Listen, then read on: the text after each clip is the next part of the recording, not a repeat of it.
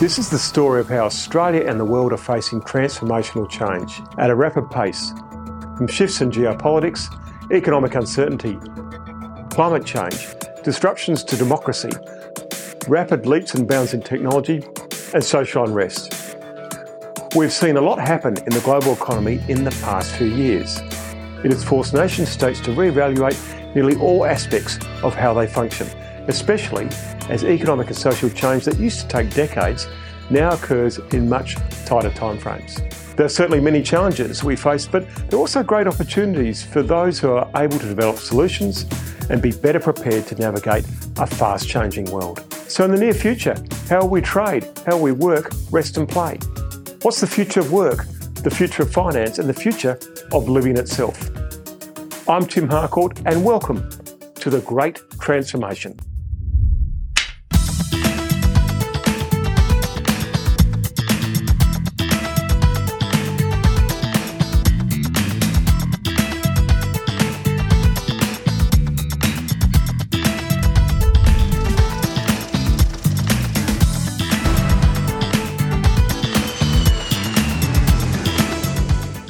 With disruption to the global economy has come disruption to the distribution of news, information and entertainment.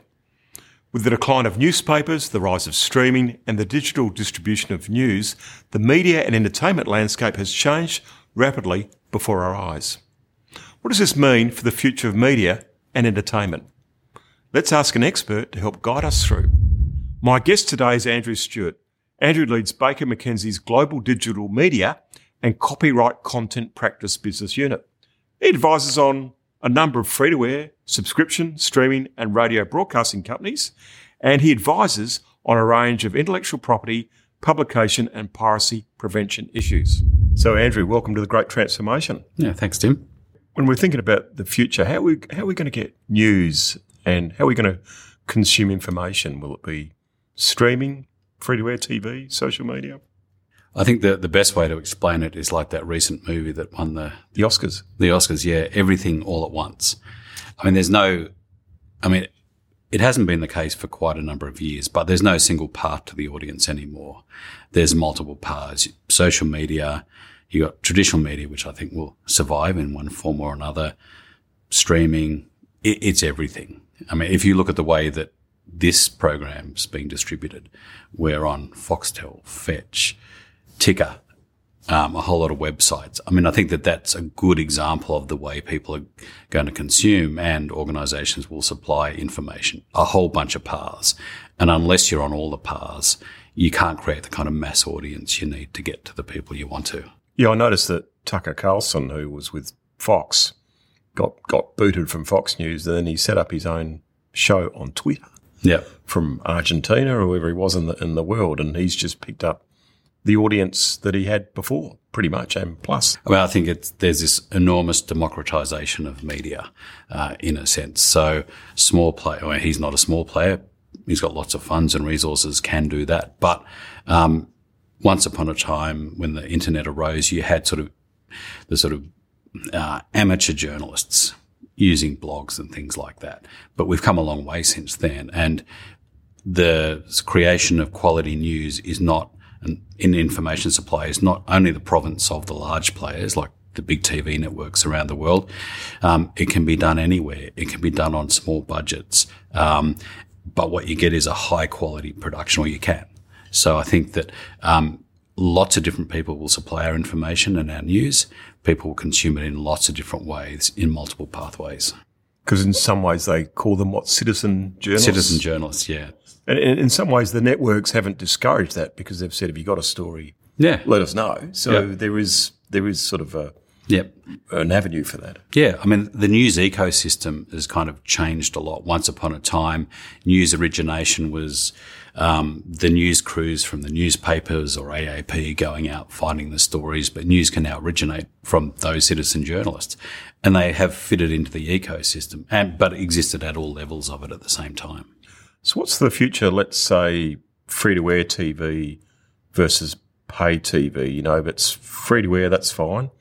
Who's going to subscribe to pay TV in the future? How's that going to work? It's going to be interesting. I think that the pay TV type players are going to have to, and we see examples of that now, they're going to have to sort of evolve their services. They'll still have those subscription services because that'll still be the way that some people consume some of their content. But we're seeing them become portals. So Fetch, for example, you can get your Apple subscription through that. They set it up so that you can access all the different kind of contents. They become what I remember we used to call like a portal website, effectively. It's a way through, like the old 9MSN. So I think that there'll be a place for them. There'll be an outlet. They'll have some of their own content. But they will want to be a gateway to a broader broader section or broader volume of content, and they'll be trying to aggregate audiences. I think that's one of the challenges and the keys to success in the new media world, how you aggregate that audience, at least for the large players, how you build your advertising revenues or your subscription revenues. But like I said, everything all at once, it's going to get harder. So when it comes to the future of sport that we've looked at the Great Transformation, the distribution of TV rights is a pretty big deal, isn't it, when you look at the World Cup of women's football and rugby union and so on? I mean, it is one of the last, well, not the last ways, but the thing that sport has is it's live. It's, in some senses, local, like the World Cup, and we watch the Australians do so well. It's a way of bringing a mass audience together in a way that not much other content can still do. That's why it's so valuable. I mean, you get interesting questions about should sporting companies sort of become media companies? Should they distribute their own content? And we've seen some examples of that.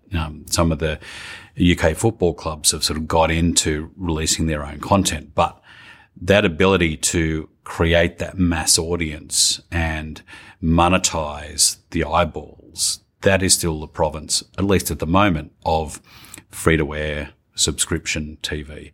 So that whole ecosystem and the funding that those bodies get, I think for a while yet, will still drive this structure where you have the sort of big rights deals. The AFL sells their content for however much they do, and they plough that into the grassroots. So there's that structure that still exists. I think that will exist for quite a while yet. Can sporting bodies become media companies? Do they want to? They're hard questions, and there's a seduction about selling their own content, creating their own channels, but still they rely on that money that the broadcasters pay them. And I think we'll be in that sort of ecosystem for quite a while yet. Yeah, when we interviewed Liverpool in the UK, they were very strict about what we filmed because they saw that as their IP or belonging to the EPL and so on. Yeah. But surely if they try and become players, aren't they undermining the broadcast rights of the big TV networks? Yep. And I think that there are fairly strict rules put around the clubs in the various codes about how they can promote themselves, how they use their IP, because, they don't want to undermine the value that gets generated at the sort of the organisational level of the competition and then sells those broadcast rights. So that remains really important for them. Can that affect, though, journalism in the sense that if you have AFL Media doing an interview with the CEO interviewed by the AFL media team, it's quite different than being interviewed by Patrick Smith or Caroline Wilson, isn't it? Yeah, it probably is. I mean, we've existed in that world for quite a while where you have in-house productions of promotional material and sort of out in the sort of newspaper world, there's that production by organisations of press releases that get sent to the journos, and the good journos are critical and they investigate it and they don't use those. But there are some who are operating on different models who take the press release and that becomes their story. Not that different from that in a sense, but as long as I suppose you know where the content's coming from, you will hopefully as an audience member look at content created in-house in one of those organisations and an interview of their own person differently and understand that there are different motivations for the content creation than if it's a high-profile journo in The Age interviewing the CEO. We're used to the big players in media traditionally being, the Murdochs, the Packers, Fairfax. Now, surely you've got Apple and, completely different companies now being media players. That's been a progression sort of particularly during the sort of rise of the internet, I guess. And now that we've got sort of 5G capability, those organizations are just as much content creators and suppliers. And I mean, I think I was going to, about streaming, if you think about the streaming world, you're starting to get vertical integration. Paramount buys 10, an example. That those organizations and those paths to market will be integrated. You'll have those traditional players continuing, but you'll have the Googles and the Apples and Facebooks and others becoming content creators and suppliers as they sort of jostle for those eyeballs. So, yeah, it's kind of a crowded marketplace in a sense. I think over time we'll see some rationalisation of it. And you're right in a sense, in the same way that a fossil fuels company might buy a renewable energy company, in the same way a traditional media company might end up buying a lot of the other sort of new media streaming services. Yeah, absolutely. But that's not new. You think about where the TV stations came from. You had the newspaper organisations start to get into media way back. You had News Limited invest in Foxtel. So I think that this is just another sort of version of that story, a later version of that story in a sense. New players coming in, some are bigger, some are funded by other sources other than just the sort of normal ratings that we're used to or the sales of newspapers.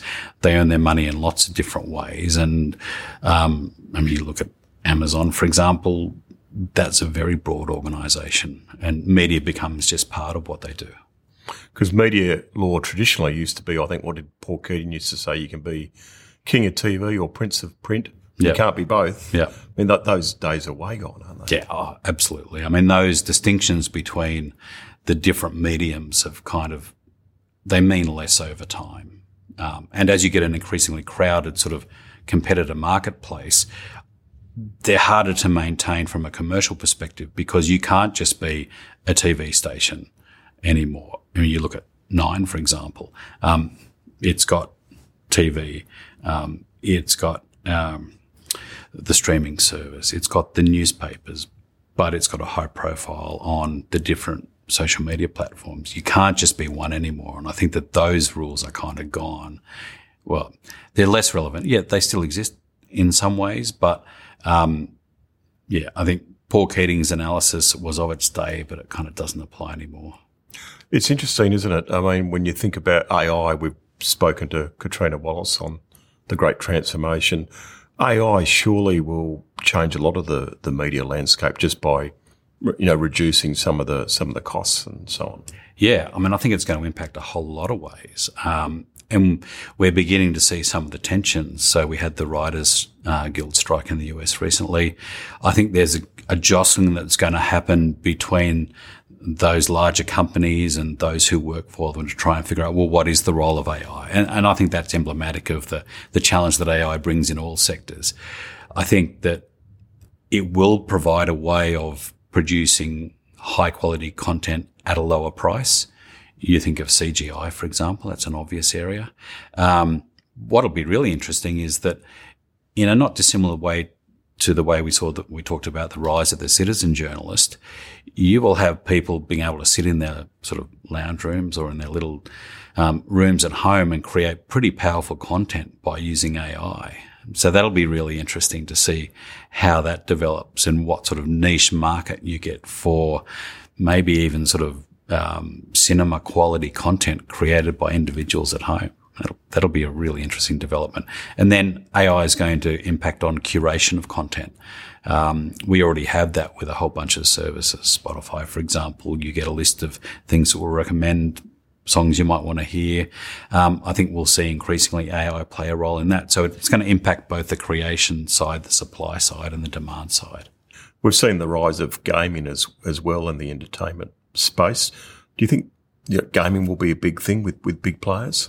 I think it's already huge. I mean, if you look at the value of gaming at the moment, I think the industry is worth about $300 billion. And on some measures, that's larger than the cinema release movie market now. So I think it is absolutely going to be huge, already is huge. And I think that, I'm not particularly a gamer, but I know my son is, and I know lots of his friends are, and my daughter as well. So I think that there is this massive industry that sort of, at least for us traditionalists who have come out of the old media world, sort of don't really have a great feel for. But you see the crossovers with movies now coming out of games. I think it will just continue to grow. AI will play a big role in content creation there as well. I think we'll see, and we already have seen some of the bigger players sort of start to get into it, starting to be really interested in computer games, owning those businesses that have done well and sort of cross-seeding particular IP brands right across traditional movies, TV series and computer games. I mean, that's simply only going to grow. Yeah, even in Yogyakarta in Indonesia, there's a huge gaming industry. So I think for the new generations coming up from Asia to Latin America to here in Australia, you're going to see gaming, esports, and a lot of the spin-offs. Yeah, absolutely. Normally I ask on this Great Transformation series, where will we be in 10, 20 years' time? But with media, I think 5 years' time is probably better because it's happening so quick. What do you think are going to be the big things in 5 years' time? Yeah, I mean, I think we'll see, sort of as I touched on a little bit, there'll be some more vertical integration going on. We've seen the beginning of that, as we've talked about. We've seen that they still are pretty much one of the few ways you can generate a sort of consistent, large-scale audience all watching the same thing at the same time, and there's a value in that. We're sort of past the heydays of free-to-air TV, obviously, quite a while ago. But they still exist. They're still doing well.